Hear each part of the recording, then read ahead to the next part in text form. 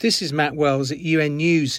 More than 40 different country situations of concern will be put under the international spotlight at the Human Rights Council's landmark 50th session beginning on Monday in Geneva. Created in 2006, the forum is the most important multilateral body for the advancement of people's freedoms, which recently have included strong and unequivocal action against racism and the challenges posed by climate change. As President of the Council, Federico Villegas tells UN News' Daniel Johnson. The Human Rights Council will have its 50th session, 50. That means that we have been working since 2006 as the most important multilateral body for the promotion and protection of human rights. So this session is very important. It shows the achievements, the long road that the Council has taken to become a very strong body, and we will have a commemorative session on that 50th session also.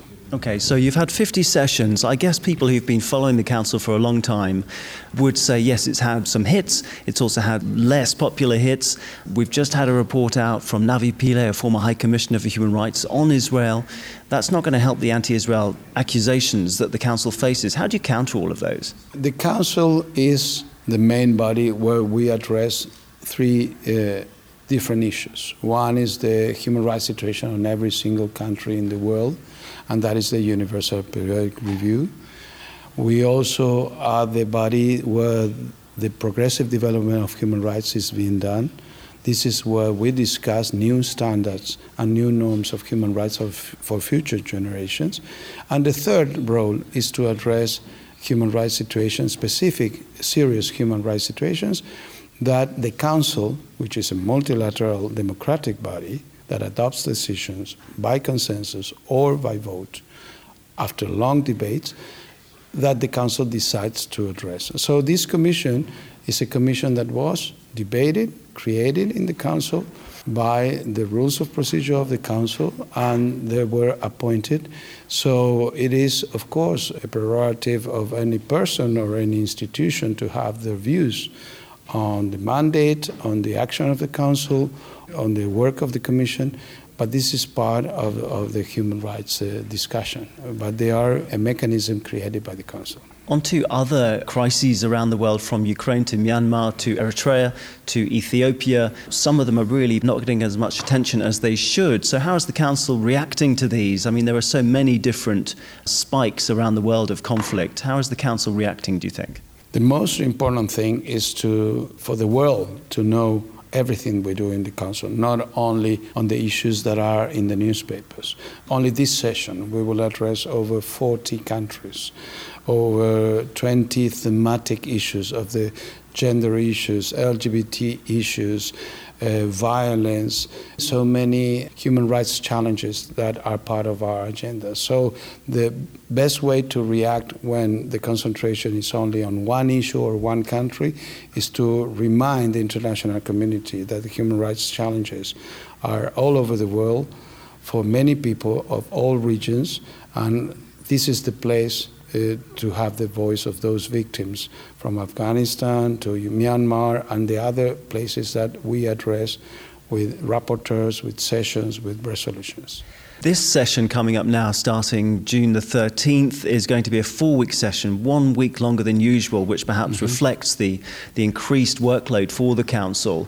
Can you perhaps suggest how the Council has evolved to integrate many of the concerns from the Black Lives Matter movement to conflicts that we've just spoken about, and maybe also onto issues like climate change? Well, this is part of the progressive development of human rights. We have to reflect upon history always. This international law of human rights, this revolutionary idea that a person has a right beyond being a national of a state or another, that the whole international community has to collectively protect that right, is a revolutionary idea, but it has only 77 years old, which is nothing. That means that what we are today doing in the Council on progressive development and increasing the protection of human rights is the tip of the iceberg of what's to come. And that is why we have these so many new issues, climate change, and we have digital surveillance and protection of journalists, and we have even a resolution in this session on gun violence and human rights, which is also a current issue, like it was George Floyd and Black Lives Matter. But how do you keep the focus? You know, you say you want the whole world to know about everything that goes on in the Council because it is important, clearly. I mean, people who are subject to these crises aren't going to get much comfort from the fact that you say it's just the tip of the iceberg. We're only just scratching the surface of the work that needs to be done. You must really want to reach out to them and give them a message of hope. That's presumably what you want to do. But how do you do that without diluting the message of the Council as well? There's so much for you to do. You probably need more resources as well. We will always need more resources. And I hope that the international community realizes that it is true. We are formally one of the 150 subsidiary organs of the General Assembly of the UN. But this subsidiary organ of the GA is one of the three pillars of the organization. And we discover now, we agree now, that there's no peace and security without human rights, and there's no development without human rights.